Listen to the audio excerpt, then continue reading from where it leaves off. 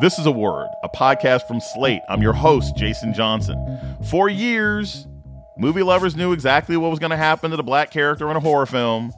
They were either going to die first, die in some terrible way, or sacrifice their lives so that the white people could survive.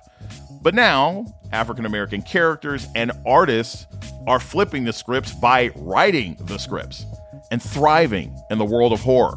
Obviously, we are so blessed to have a Jordan Peele, who is such a great artist, who happens to be one of our own. He's black and he's horror. I mean, how lucky are we, right? So as long as Jordan Peele is making films, black horror will be a conversation. The Black Horror Renaissance, coming up on A Word with me, Jason Johnson. Stay with us.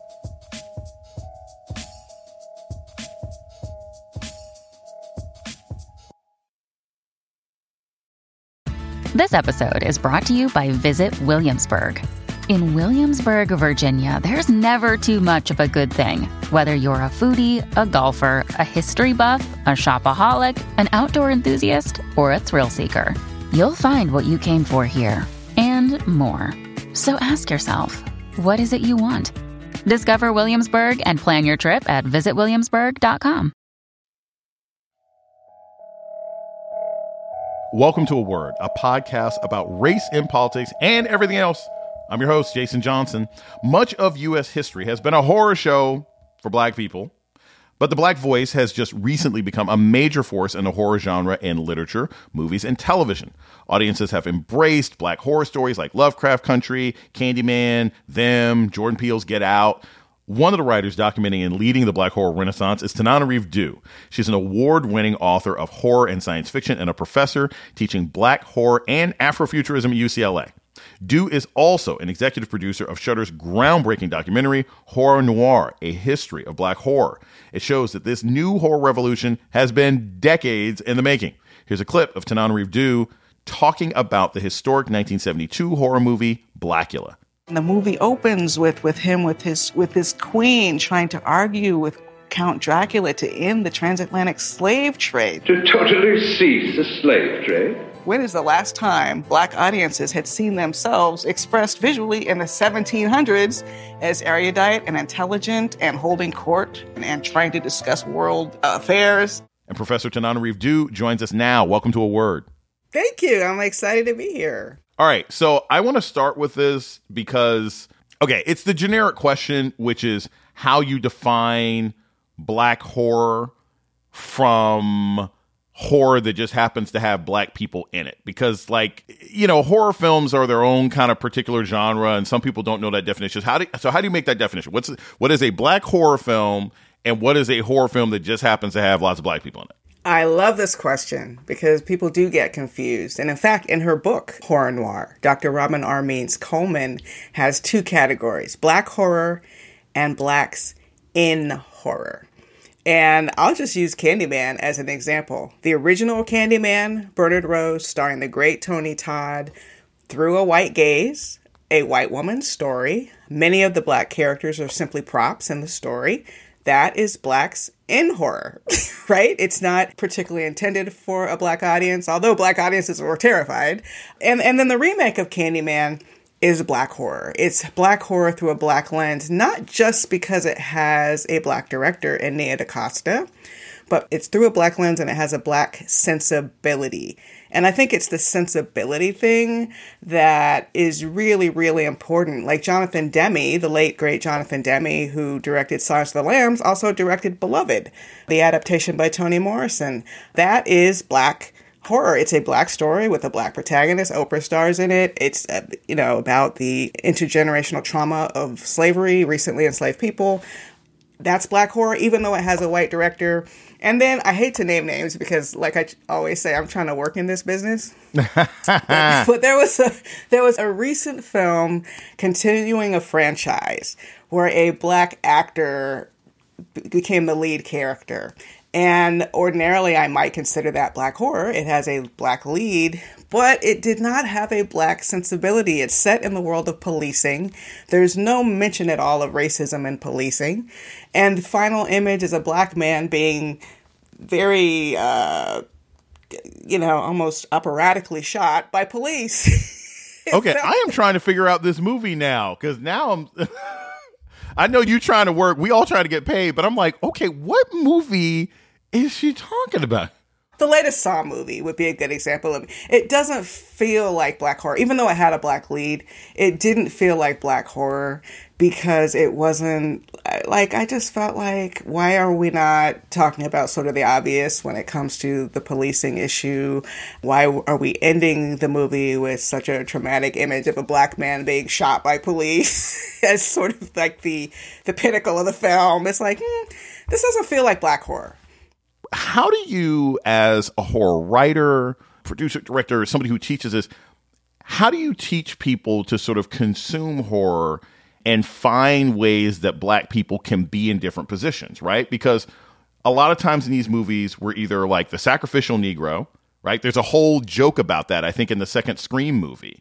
Or the magical Negro that shows up in The Shining and is supposed to save the day for the white person. Like, how do you, when you teach classes, teach people that there are greater roles for black people to take? Because for some folks, those are great roles. I think for a more critical consumer like me, that turns me off from a lot of the genre. Jason, I am on a mission. I am on a mission to teach my students to recognize these tropes. Any up-and-coming filmmaker, I can just sort of grab by the collar and say, please, please, please don't do these tropes. The first thing I want to say is I do not blame the actors.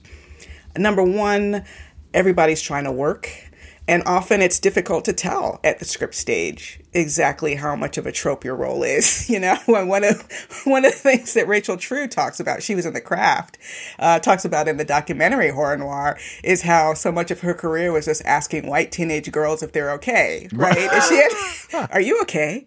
Are you okay? Are you okay? You know, and it's so true, but she had to work, okay? She had to eat. That was all that was available. And the same is true in a contemporary setting. But yes, these tropes, I think, are very harmful. I think they diminish our humanity, in fact, leech us of humanity, because it's sort of a cardboard cutout character as opposed to the other characters, the white characters who are real. And we're often used just to raise the stakes for the white characters, right? And you would think post Get Out, there have been a lot of conversations about black horror, a lot more awareness, a lot more projects. But what I find, interestingly, is that with the push for more inclusivity in the wake of Black Lives Matter in 2020 and the murder of George Floyd, when everyone's sort of rushing to add marginalized actors to their stories, I see it kind of creeping backward again because these filmmakers who are at the table, and a lot of us as marginalized creators are not at the table. So make no mistake, these decisions are being made by white executives, white screenwriters trying to figure out how to black it up a little bit in their scripts, and it creates problems. They're starting to lean back on those old tropes. Again, a really good example of that is Bird Box. Lil Rel's character, who was in Get Out,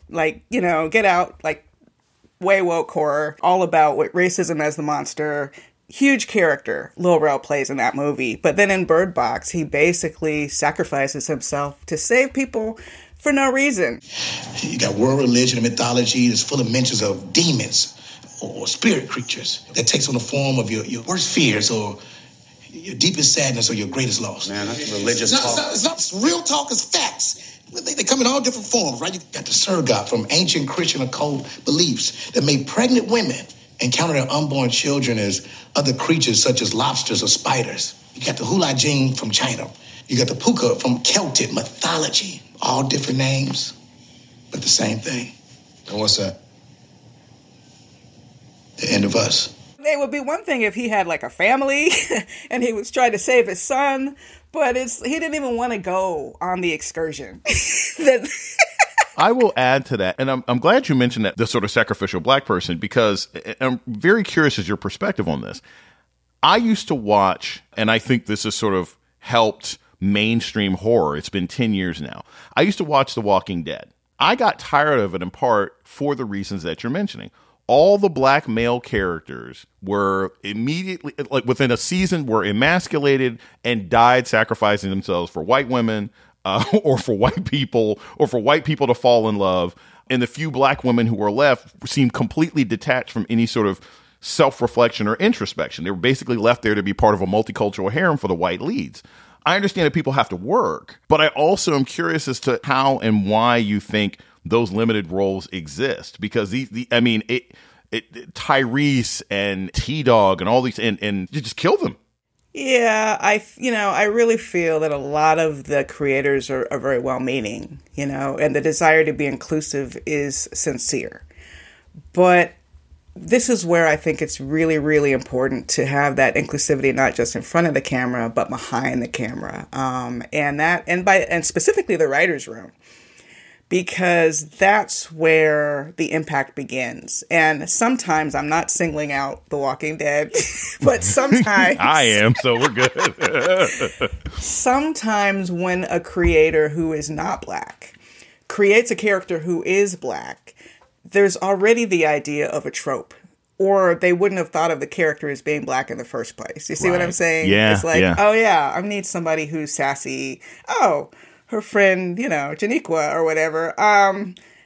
Usually they don't use the name Janiqua. But my point is, you're coming in with sort of a preconceived notion of what Blackness looks like, filtered through your experiences as a non-Black person and consumer of television and films, where you've been watching these tropes over and over again. So that kind of just feels like what's supposed to be. Well, of course you're supposed to have a voodoo character who knows the answer to the curse, or a Native American character who knows the answer to the curse. I mean, how many movies have you seen where the only reason you have the Native American, that's an even worse example, because they really don't exist unless they're meant to be a spiritual guide or a sacrifice of some kind, or the other, like the mysterious other. So I think if you're a white creator, you have to really interrogate your reasons for why you're even envisioning this character as a person of color, and then ask yourself like a simple checklist. What's their home life? Are they a character in isolation? Which is, what started to happen to Nicole Beharie on Sleepy Hollow. Not in the beginning. It started great. And then over time, play taps on the trumpet. The show just disintegrated, I think in part because the network wasn't ready for a Black horror series. It was doing everything they could not to make it a Black horror series until Nicole Beharie finally left. So are they in isolation? Do they have a family life? Are they three-dimensional? When compared, like T-Dog is a perfect example from The Walking Dead. I won't talk about that because that's like a million years ago. Bless everybody, but he wasn't as strong an actor as the other. And he didn't even have a real name, but he wasn't as strong an actor. It really felt to a lot of people that he was supposed to stand in for Tyrese, who was a really towering and powerful character in the comics. But when the show first started, all they got was T-Dog. And, my husband and co-writer Stephen Barnes and I will joke about how when T-Dog finally died, everyone would sit around talking about the things he did, which we never saw him do on the series. Right, exactly. You remember that time T-Dog made breakfast? Yeah, that was great. It was like, what did he ever do? It was like this whole, yes. memorial. Yes. And we're like, oh, man, that sounds like a great guy. I wish I could have seen some of that. Sometimes T-Dog didn't even get invited to the big meetings. You know what I mean? No, it's like everybody's meeting. He wouldn't show up. So that's just, it's really, I hate to use the word, it's laziness. I won't even go so far as to call it racism, although a lot of racism is unconscious. And I think the reason it happens is that people do not have enough inclusivity in their own personal lives. They don't have a Black friend they can show a script to and say, hey, is this character fully dimensional? Now, studios and networks are starting to hire people. I know I've done it. I know there are other people who do it, where you read a script as a beta reader, or what they call a sensitivity reader, right? And give notes and feedback, sometimes even after it's shot, for reshoots, just because they're like, oh, we missed the boat here. We didn't create fully developed characters. And this is where my plea to the industry is just, please, I know people like working with their friends. I know it's a multi-million-dollar industry and you need people who are reliable, you can count on. And often that means people you've worked with, but you're going to have to let some new people in. You're going to have to let Black creators tell their own stories. Other marginalized creators tell their own stories. We're going to take a short break. When we come back, more on the Black horror renaissance. This is A Word with Jason Johnson. Stay tuned.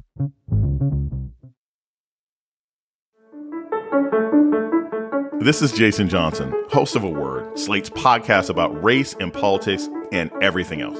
I want to take a moment to welcome our new listeners. If you've discovered a word and like what you hear, please subscribe, rate, and review wherever you listen to podcasts. And let us know what you think by writing us at aword@slate.com. Thank you. This episode is made possible by PwC. When unprecedented times are all the time, it's time to start walking the talk. Leaders like you turn to PwC to see and stay ahead. Upskill your workforce, use intelligent automation, and transform big ideas into breakthrough outcomes. Explore the human-led, tech-powered solutions that help you thrive. It's all part of The New Equation.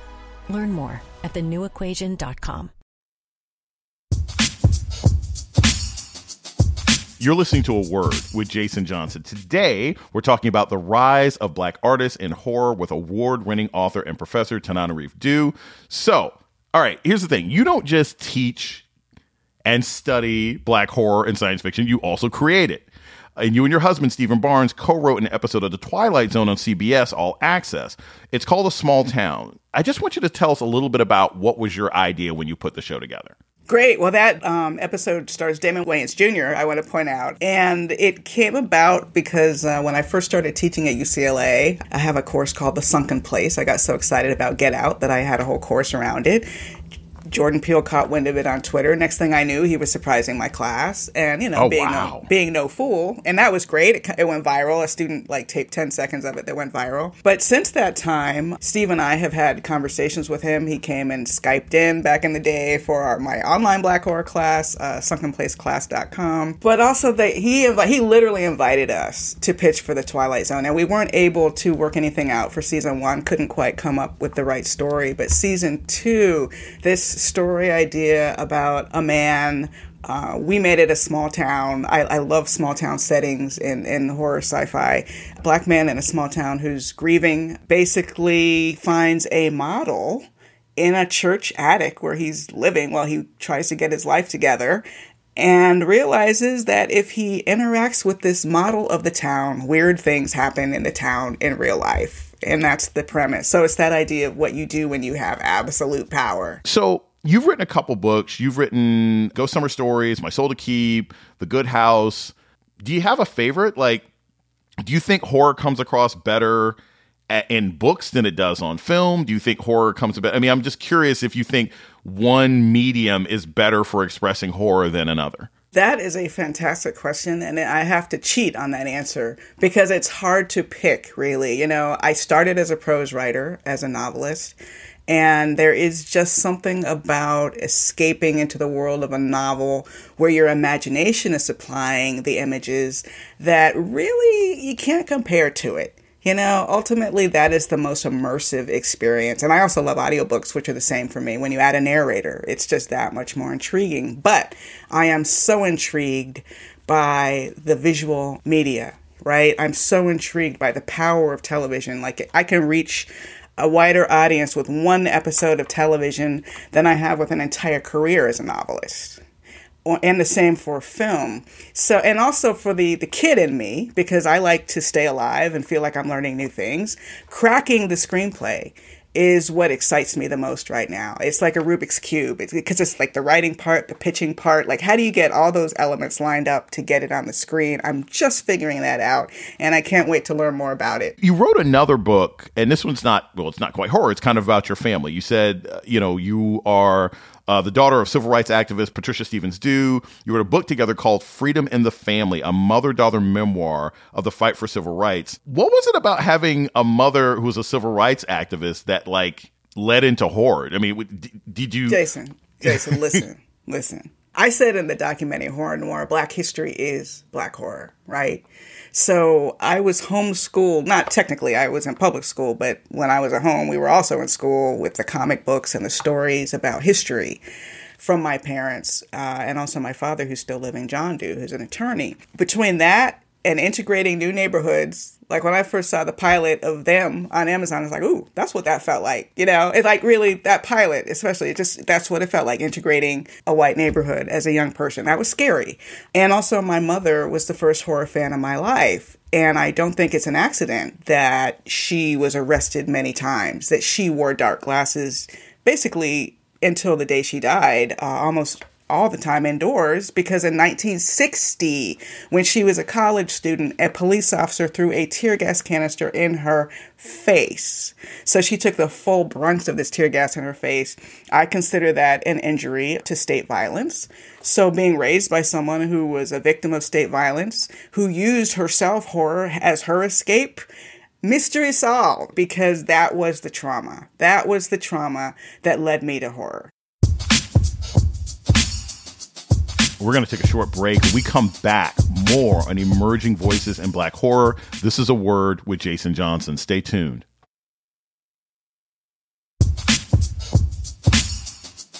You're listening to A Word with Jason Johnson. Today, we're talking about the history and future of Black horror with award-winning author and professor Tananarive Due. I watched a slew of Black horror films from the 70s, and they were in the Blaxploitation category. But I found a lot of them to be very enlightening, in some ways more progressive than what we have today. I saw Scream, Blackula Scream. I watched JD's Revenge, which was a really, really dark movie. What do you think today's horror writers could learn from some of these movies in the 1970s? Because the other thing that sort of struck me about these films is that, as you mentioned at the beginning, they were steeped in Black culture. But again, racism wasn't necessarily bad. I mean, JD's Revenge is body horror. I mean, this regular guy is, he's a pre-law student. He's got a wonderful life, and he's taken over by, a gangster from 40 years ago. It doesn't have anything inherently to do with race, but losing control of one's body is terrifying no matter who you are. Right, which to me echoes with the reboot, Nia DaCosta's Candyman, which is also body horror, even though there's a lot of racism in the themes of that one. But to your question, the 70s are an interesting time. On the one hand, you had all these creators like William Crane, I think he was 23 when he directed Blackula. How did that even happen? There was an era when there were studios that specifically wanted to gear movies toward small theaters, Black neighborhoods. So I'm not going to say that the white gaze was absent, because the gatekeepers definitely had their ideas about how Black people are supposed to look and how Black people are supposed to behave. So don't get it twisted. But within that, what's interesting, I'll use Blackula as an example. He gives Blackula, Prince Mamuwalde, a Swahili name. The movie opens with him trying to negotiate an end to the transatlantic slave trade with Count Dracula, holding court in the 1700s, which, that's not common imagery, okay, in the 1970s. I don't think anyone had probably ever even seen such a thing. So even though it's not a perfect film, it's schlocky, it's of its era. Completely. Yeah. It's bad on so many levels, but intriguing in its own way. Yes. It's of its era, but it is not inherently about racism. And the Blaxploitation era gives you then a lead forensic investigator who's Black and in charge, right? And it's a love story, ultimately. It's about a spirit trying to reconnect with a beloved he was separated from. And that is just our humanness. So I would say that the biggest hint I would give today's filmmakers is not to forget about our humanness in the quest to get that green light for Black horror. The one part of this conversation we haven't touched on is a little bit of the backlash that the little baby Black horror renaissance has found, because there have been some projects where people felt like it was leaning too much into trauma porn. Racial violence, right? Yes, okay, the term is trauma porn, and I hate that term so much I didn't even use it first. But you're right. People label it trauma porn, and it's a very broad label, which can include any form of violence against a Black person. Some people like to say, "Well, horror is violent." I don't know how many horror movies people have watched, but generally speaking, there's gonna be some violence in horror. But I think the question, and I think it's something that is worth engaging with, is lynching in particular as horror.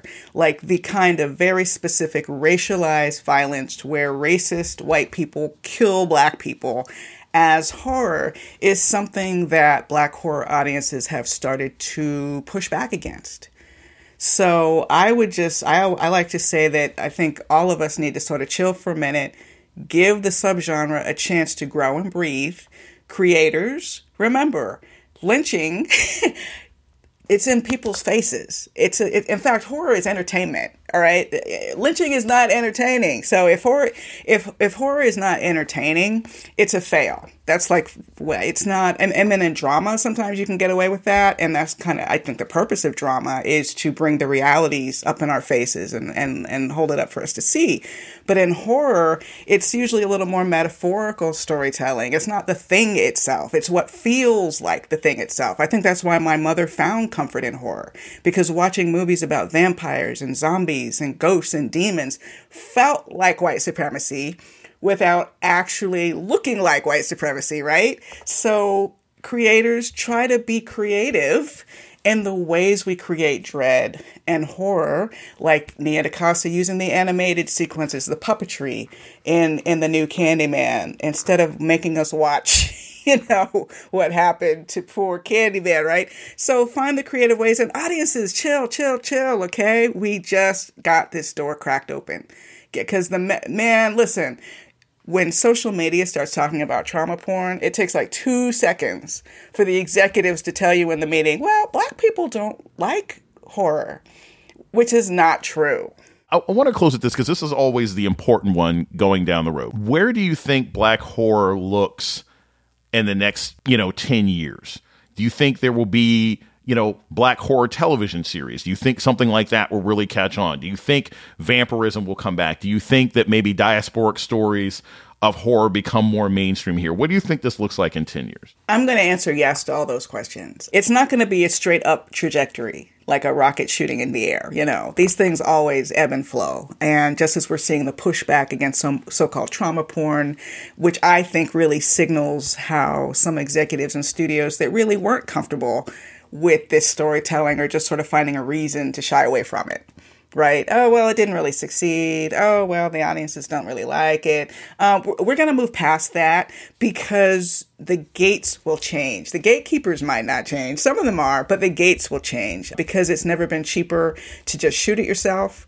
The Issa Rae model of doing a web series and then letting other people come to you, that is key. So independent filmmakers, I think, are going to be the ones who keep pushing that needle forward. I mean, obviously, we are so blessed to have a Jordan Peele, who is such a great artist, who happens to be one of our own. He's Black and he's horror. I mean, how lucky are we, right? So as long as Jordan Peele is making films, Black horror will be a conversation. But in terms of the artists outside of Jordan Peele, some of them will get breaks. Some things will get set up that won't quite make it to the screen. Lots of stuff will get optioned that never even, gets farther than an option. But those independent filmmakers, one example is Nikiatu Jusu, who made a film called Suicide by Sunlight that was at Sundance. It's about Black vampires, and vampirism is kind of a metaphor for queerness. Well, she just finished directing, I believe it's her first feature called The Nanny, which I haven't seen yet. But that to me is an example of a kind of filmmaker starting in the independent space, moving into the so-called mainstream, are really going to help push the needle forward, not relying on tropes, not relying on try to be the next Get Out or whatever it is. It's just telling your truth, your story. That will always win out. Tananarive Due is an award-winning author and producer who teaches Black horror and Afrofuturism at UCLA. Thank you so much for your time today. Thank you. This has been fantastic.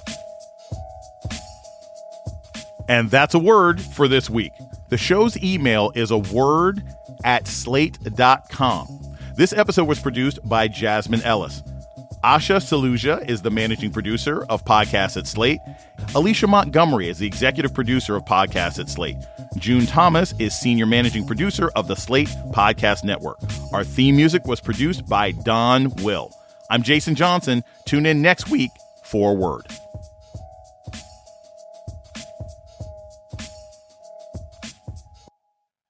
Our kids have said to us since we moved to Minnesota, we are far more active than we've ever been anywhere else we've ever lived. Moving to Minnesota opened up a lot of doors for us. Just this overall sense of community, of values that, Minnesotans have. It's a real accepting, loving community, especially with 2 young kids. See why CNBC ranks Minnesota #4 best state to live and work. A great place to work, an even better place to live. ExploreMinnesota.com/live.